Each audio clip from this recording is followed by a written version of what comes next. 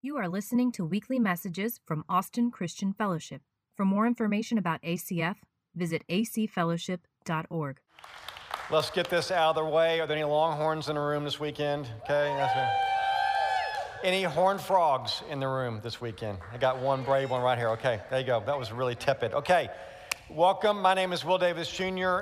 If I don't have the pleasure yet of knowing you, we're so glad you're here.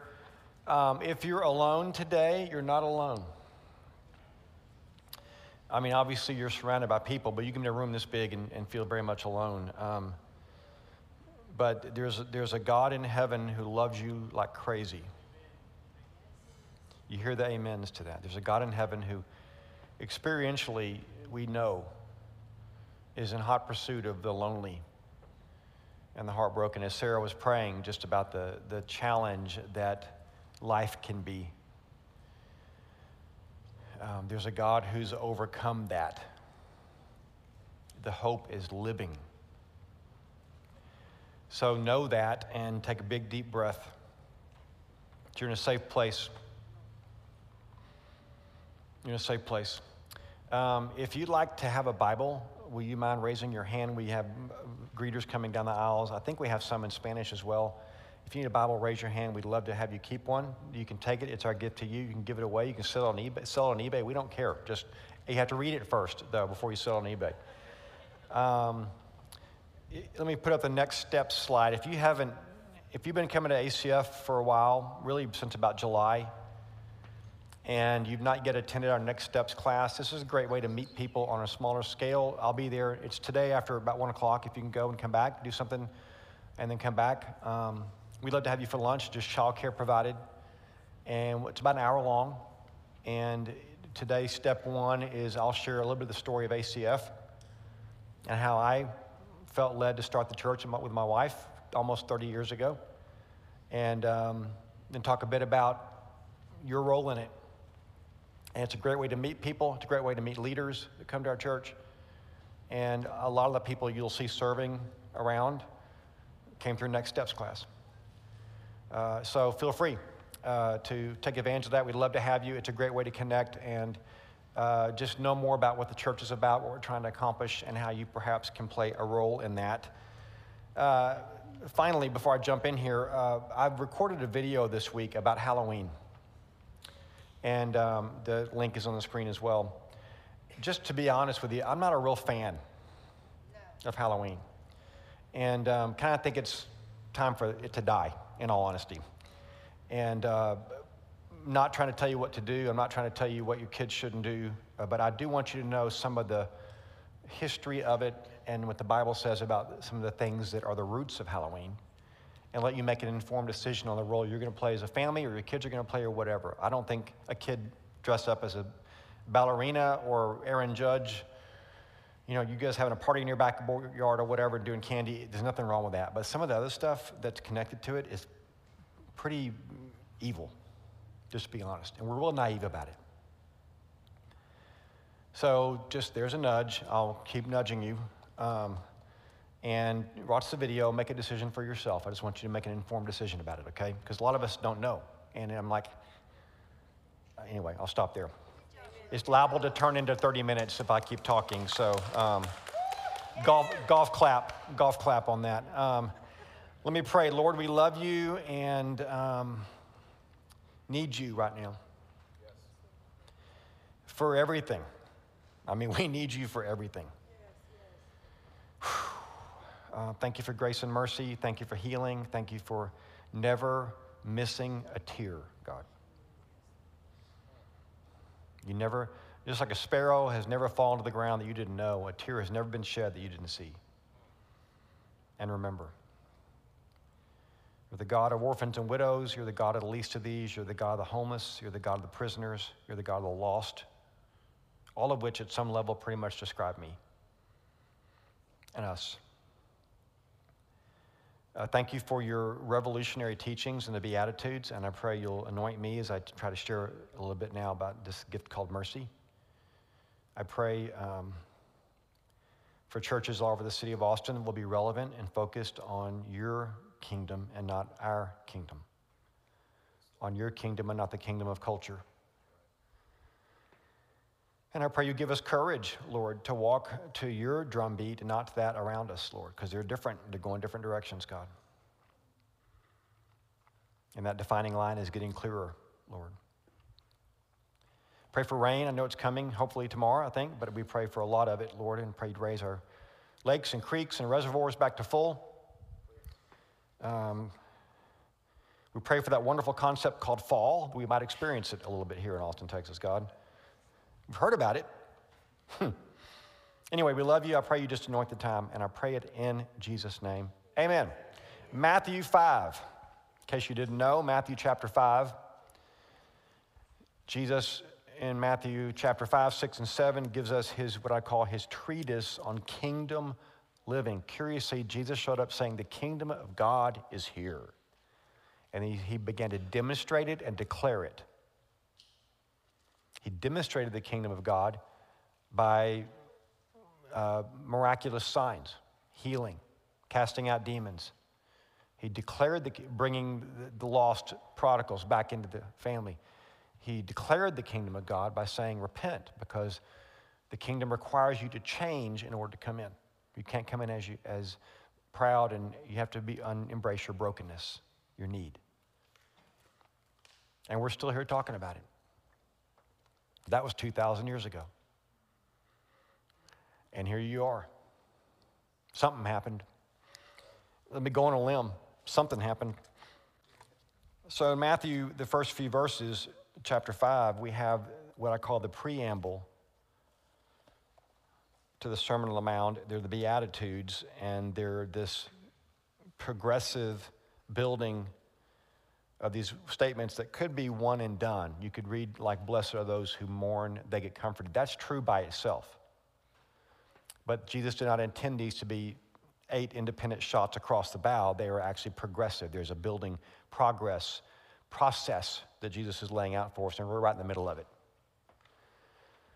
One more thing I want to note to you, and I'll point out again in just a second. In the 8 Beatitudes, they parallel the 10 Commandments. There are 10 Commandments, in case you didn't know. There are only 8 Beatitudes, but the 10 Commandments start out with your relationship with God. And there's honor the Sabbath and keep it holy. Then there's honor your father and mother. And they go from a vertical emphasis, don't have any gods before me, don't take my name in vain, don't worship vain images, honor the Sabbath, and then it moves to horizontal. Honor your parents, don't steal, don't kill. So it goes from vertical to horizontal in emphasis. The Beatitudes do the exact same thing. The Beatitudes talk about your relationship before God and your posture before God and meekness and mourning and those kind of things. But with this verse today, merciful, it now shifts to how, because of this thing you've received from God, now you treat people differently. Kingdom people treat people as kingdom people should. So we've got this shift now, and the next 3 Beatitudes are about this way. Next week is we talk about pure in heart. It's purity in how you see people, your motives, your intentions, what you think of them. Truth tellers, peacemakers. The next one are those who build peace through telling truth. Anyway, we'll get to that. So Matthew 5, verse 1, when Jesus saw the crowds, he went up the mountain, and after he sat down, his disciples came to him. Then he began to speak and taught them, saying, blessed are the poor in spirit, for theirs is the kingdom of heaven.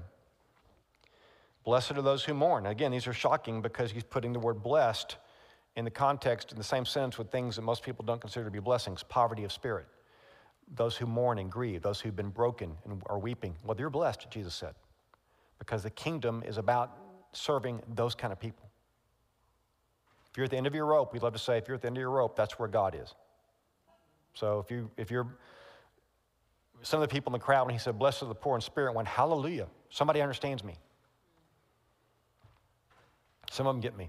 God gets me. Okay, so blessed are those who mourn, for they were comforted. Verse 5, blessed are the meek, those who don't grasp and grab and fight and struggle and trying to get ahead. They just inherit the earth. And blessed are those we discussed last week who hunger and thirst for the one thing you can't get on your own, God's righteousness. When you hunger and thirst for that, you're going to be satisfied. If you hunger and thirst for anything else, you're not going to be satisfied. The next carrot is always out there for you to grab. But when you hunger and thirst for the one thing you can't get on your own, which is the righteousness of God, he gives it to you and you're satisfied. And that makes you merciful. When you've gone through this first few process verses and you've been full and you're satisfied, now you look at people differently. You see people, even your enemies, you see them differently. So verse 7, blessed are the merciful, for they, in fact, will receive mercy. The condition, the promise. This is how I've been doing this. The condition. Makarios is a Greek word, to be blessed, to be enriched. It's not the word happy. Happy is too cheap, too superficial, you can bounce off the atmosphere real fast with happiness. It's a profound, joyful, that's not based. You can be blessed and be in prison, honestly. You can be blessed and be poor because it's an inner reality. Blessed, full, satisfied, Makarios. New condition today, the merciful.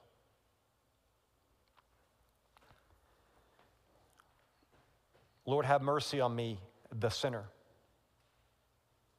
Son of David, the blind man, have mercy on me. So mercy is pity shown outwardly. It's not just feeling bad for somebody, it's feeling bad for somebody and doing something about it. Mercy takes us into the realm of justice. Okay? Again, now this is the Beatitudes have shifted. We're now horizontal. So now you are blessed if you are merciful towards people. So it's pity is I don't like the word pity because it's got a negative connotation these days.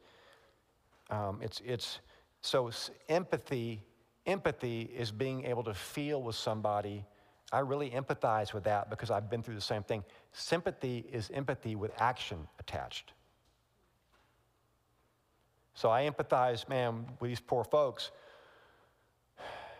You know, that we had a miscarriage, so they had a miscarriage. I'm not saying Susan and I did, I'm just using this figuratively. You know, we've been through a divorce. I can really relate, so I'm going to help them because I can relate to the divorce. Sympathy is empathy with action attached to it.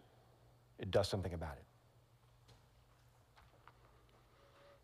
Mercy is not condoning, because mercy and forgiveness relate, and some of you are afraid to forgive because you think you're giving the person a pass. By the way, how many of you, don't raise your hands, how many of you know unforgiveness will make you sick? Yeah, there's a hand. If you just hold on to that unforgiveness, it's not going to do a thing to them, it's going to make you sick. Don't try it, but it's true. Try it, you'll find out. Don't forgive and let me know how that goes for you. You'll be a hollow shell.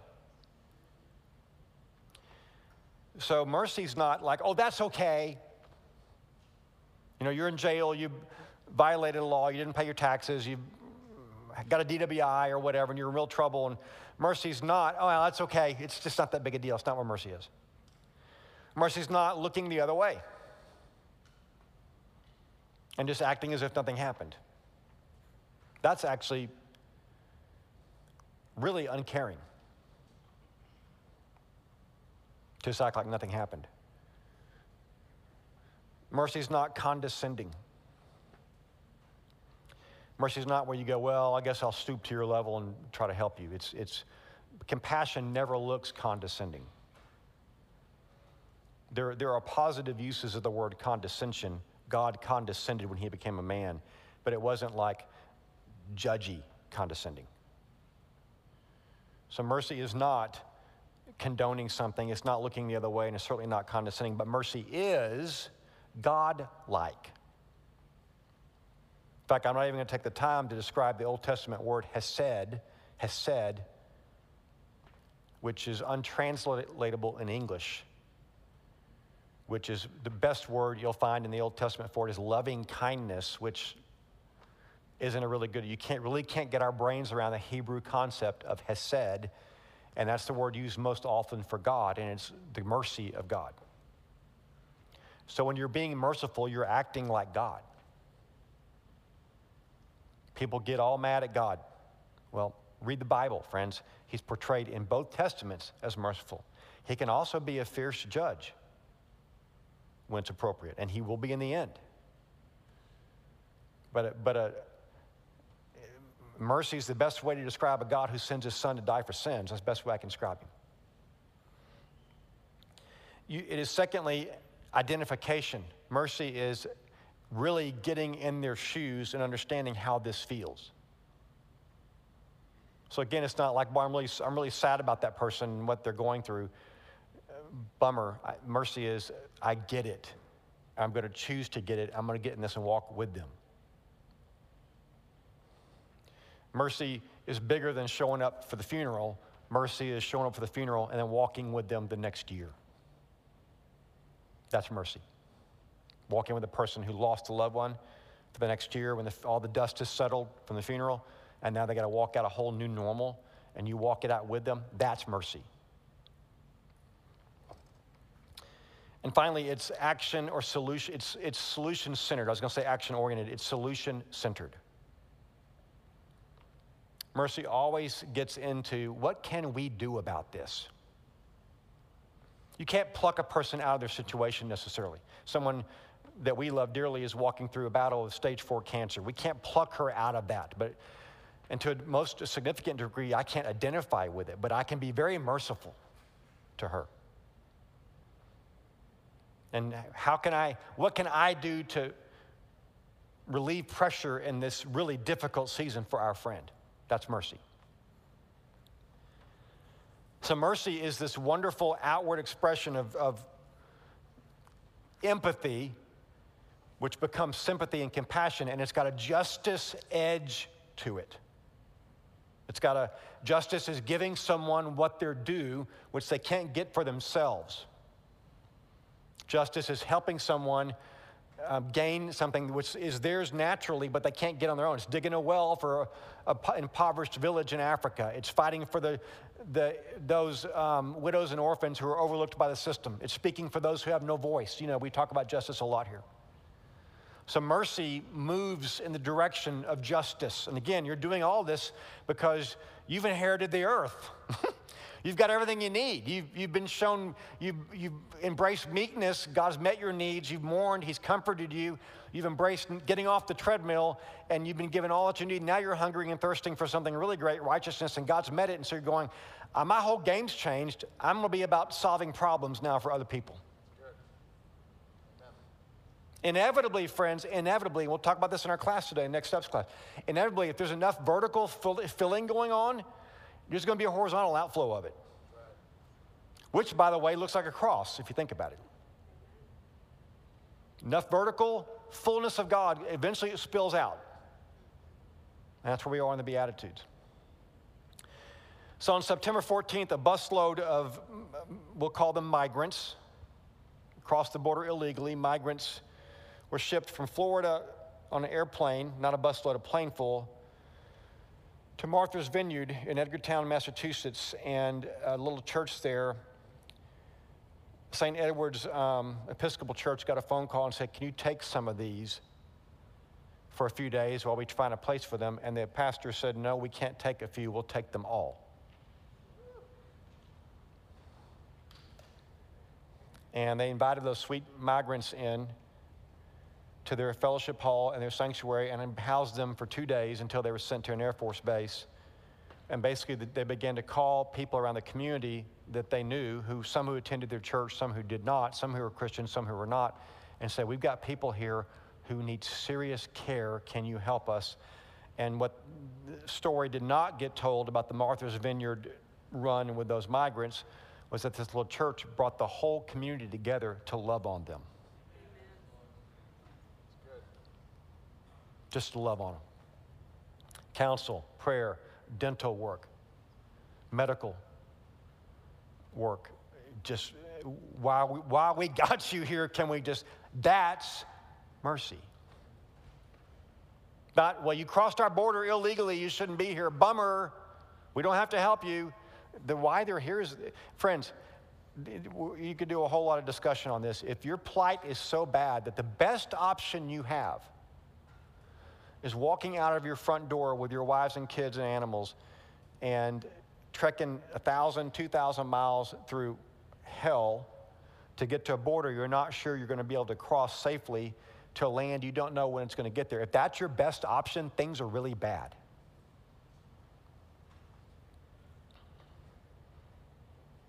I think they were from Haiti. And Haiti's really bad right now. Like really bad. So the church's like, we'll take them all. You get to cancel services this weekend and just love on migrants? Okay, we'll do that. That's, Mercy's like, I'm so sorry for them. No, I'm so sorry for them. How can I help? That's mercy. Now, let's just remember, I've already kind of hinted this. Let's remember how we got here. We got here with blessed are those who mourn. Blessed are the poor in spirit.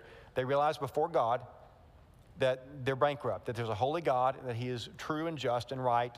And before him, I have nothing to brag on. I can't show him my resume and say what a great person I am because the standard is him, not the standard is my neighbor. I could outmaneuver my neighbor in holiness, but I can't outmaneuver God, and he's the standard. You have to be perfect to get to heaven. Oops. Heaven is a place for perfect, for holiness. If you can't become that, you're going to need some help. So, Lord, I got nothing. Well, then yours is the kingdom. When you get to the you got nothing part, yours is the kingdom. So you grieve the brokenness of your heart before God. You mourn over it. You talk about it. In Julie Washington's word, who taught such a great word a few weeks ago, that the bridge between pain and promise is grieving. Not sadness. Sadness is internal. Grieving is external. And that bridge between your pain and God's promise is getting that out loud. Then you're comforted. You're comforted breeds meekness, gentleness, gets you off the treadmill. You're like, why am I working so hard for junk that doesn't matter? And suddenly you've not conquered, but you've inherited the earth. It's better, it's just given to you. And so now that you know that everything you need is going to be given to you and you can get off the treadmill, now you're starting to hunger and thirst, not for the next material thing, not for the next conquest, not for a better portfolio or a better zip code. Now you're hungering and thirsting for things that really matter. They're eternal. Ultimately, I want to be found right before God. I will die if I can't be righteous before God. And God says, well, then you're satisfied. Well, now you've got all that going for you, and you're like, who can I help? That's why we're here in this verse now. Who can I help?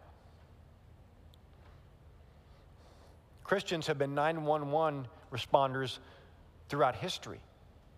Plagues, wars, famines, rushing into the flames.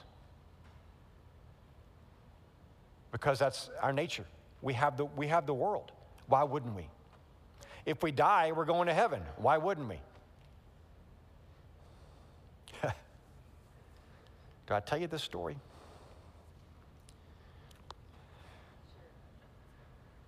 So in 1988, when no one knew what AIDS was, a man who had been openly gay or bisexual for 25 years got saved on Bourbon Street during Mardi Gras. Great story. He was HIV positive and came back to his hometown of Austin and called a Christian radio station. So I need a church that will take me. I've been gay for 25 years. I just got saved, and I got AIDS. What do I do? And the DJ who went to another church, I was pastoring a little church called Millwood Baptist Church, and they used to joke, call it Willwood, or Will wouldn't. And the DJ said, go to Millwood. They'll take you at Millwood. So I walked into my office on a Tuesday, and my executive assistant said, there's a guy waiting to see you. He's HIV positive. I mean, you didn't know you could shake hands back then or not. And we sat and talked, and there were some of our leaders. I was like, let's go. We'll baptize you. Let's go. Some of our leaders got wind of it and said, I don't know. It was one of the saddest moments of my life, honestly, in ministry, because some of our leaders we're like, I don't know if that's the kind of guy we want running around here. I mean, what if he wants to serve in the nursery? What if he wants to cook in the, and again, there was a lot of fear, but it wasn't so much about the AIDS. Can I be honest? It was about that he used to be gay.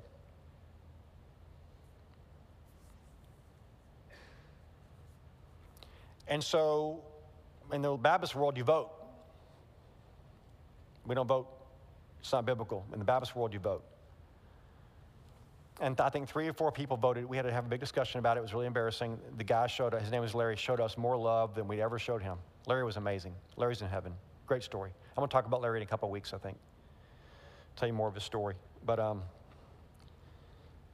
in the vote, it was like 115 to 3. Of course, Larry should be part of our church. I'll never forget what one of our leaders said. He stood up and said, if we all get AIDS and die, okay. That's what we do. Father of a couple kids. So if we love on Larry and we get sick, okay, we've served the least of these, and sometimes you get sick when you serve the least of these. So be it. I was so embarrassed we even had to discuss it. I don't think mercy counts the cost very much.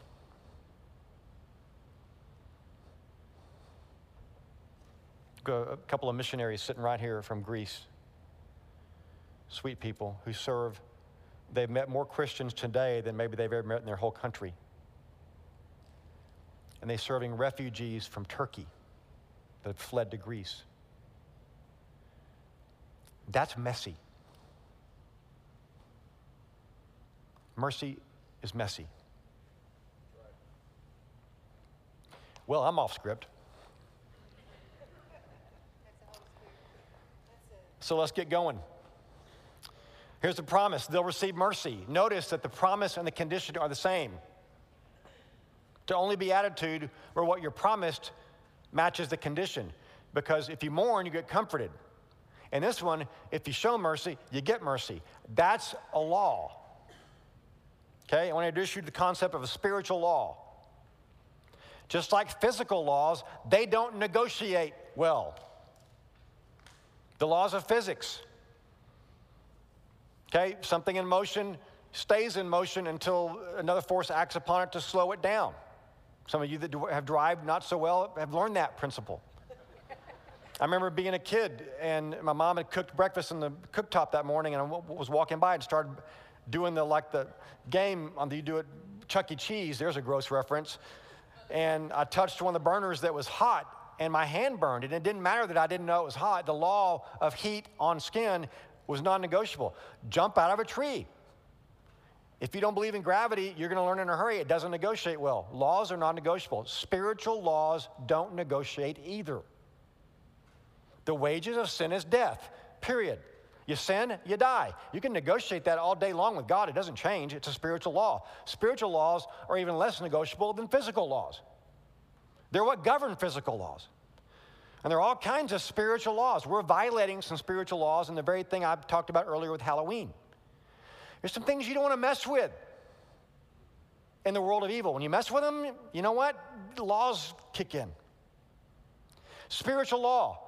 Justice, yes, this is a word, begats justice. Mercy begats mercy. Begat means give birth to, for those of you who haven't read the King James. Mercy yields mercy. The reverse is true. Injustice yields injustice. Whatever you unlock on earth shall be unlocked and sprinkled back to the earth 100-fold. Whatever you release is going to be released.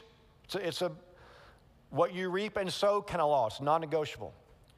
So when you show mercy, you receive mercy. When you don't show mercy, don't expect to receive mercy. It's a cause and effect. It's a law. Listen quickly to some scriptures. You can say it this way: God answers our mercy toward others with his mercy toward us. Proverbs 11, a merciful person does himself good, but a cruel person does himself harm. Isn't that interesting? From the Lord's Prayer, forgive our debtors as we have forgive our debts as we have forgiven our debtors. And then Jesus said after the Lord's Prayer, if you forgive others their trespasses, so your heavenly Father will forgive you. If you don't forgive, don't expect your Father to forgive you. It's not a forgiveness that yields salvation. It's a forgiveness that yields relationship. You can be unforgiving as a Christian, and all it does is blow up your relationship with God. So if you're walking along as a Christian, I'm not going to forgive that person. They've just done too much to hurt me. Well, then you just blocked your relationship with God. James 2, judgment will be without mercy to anyone who's shown no mercy. But mercy triumphs over judgment. Matthew 18, I'll show you this in a second. A man who owed a king $1 million, figuratively speaking in the context here, the king brings him in to throw him in prison. He says, please have mercy on me, king. I'll get this paid back. And the king says, okay, I'll be merciful toward you. Slave walks out and finds a man who owes him $2 and beats him to a pulp and says, I want my $2. Where's my $2? King hears about it and says, come here. Listen to this terrifying text. Summoning him, the evil slave, his master said, you wicked slave, I forgave you all the debt because you pleaded with me. Should you not have also had mercy on your fellow slave in the same way that I had mercy on you? And his master, moved with anger, handed him over to the torturers until he'd repay all that was owed him. Jesus says, my heavenly Father will do the same with you if you don't choose to forgive each other. Here's the deal. If God, who's perfect, can forgive those of us who are imperfect, we who are imperfect have to forgive our peers. Amen. I mean, he didn't have to forgive. He's perfect. And he says, okay, I'll give you grace in this. So I'm going to walk around and judge you guys, but I'm the same as you. Now I just put myself in the place of God, and guess what? I'm not.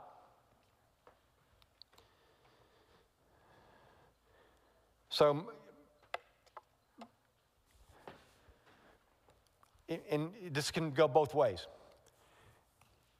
I give mercy, and so I receive mercy. Okay, but we can all say it this way. I give mercy because I receive mercy. That's true too. I've been given God's righteousness. I've been given the earth. I've inherited the earth.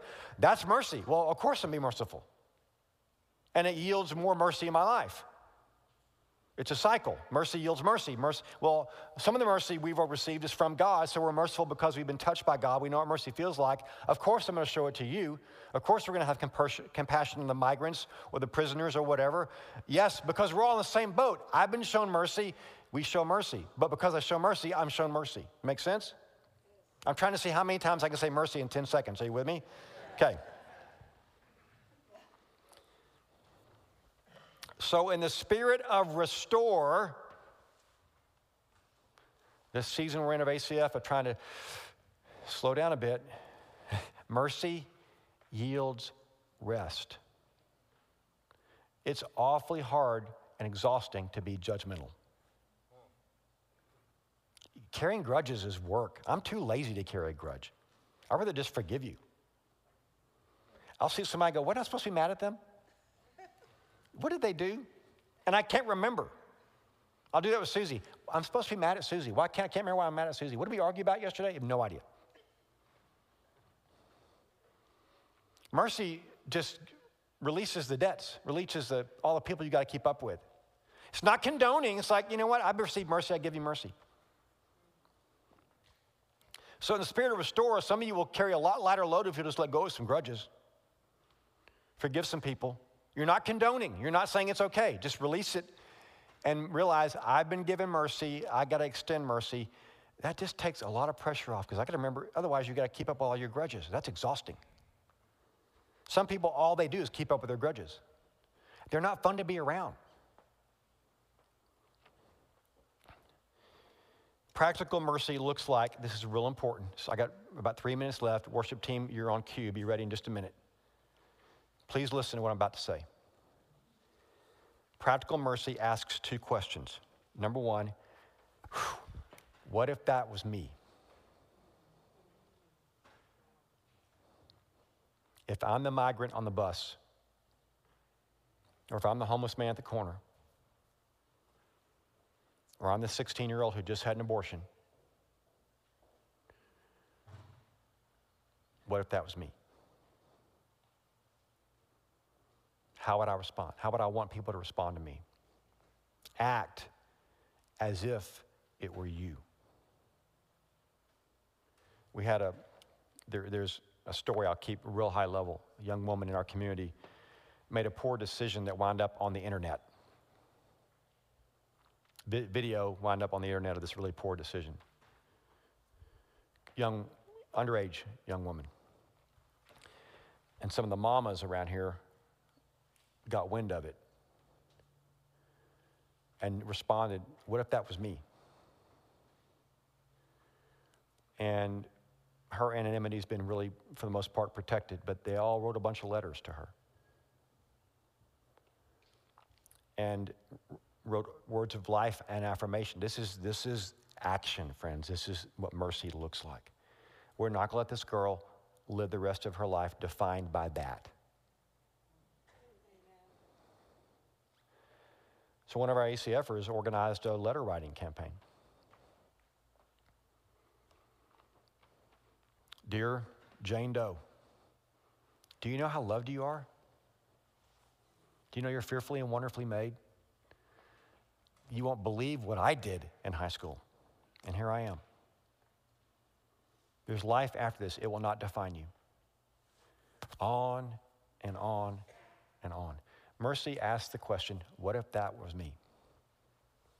And then acts. Secondly, mercy asks the question, how can I help? You guys come on out, JD. I hear you poking around back there. Creepy, just creepy. He's like, Will. So creepy. I'm just going to talk 15 more minutes because you're so irritated by making me wait so long. Mercy asks the question, how can I help? What can I do? Maybe you need to think about those questions for a minute. Here's your bottom line. Kingdom people show mercy because they receive mercy and they know it. See, some of you don't understand you receive mercy, and so you're not very merciful. But Jesus said, he who's been forgiven much loves much. And when you realize you receive mercy, you're merciful. So these guys have a song to sing over you. I realized I didn't even talk to people online today. We're glad you're here. Been a little distracted. You stay with us for a minute. Will you let this just sit on you? First, that you might receive mercy. You're not damaged goods. You're not the exception to God's love. You're not the stepchild. You're first in his eyes. And then once that fills you, would you begin to think about to whom might you need to show mercy and what might it look like? Lord, I pray for the time. I pray you'll just move by the power of your Spirit. I pray it in Jesus' name.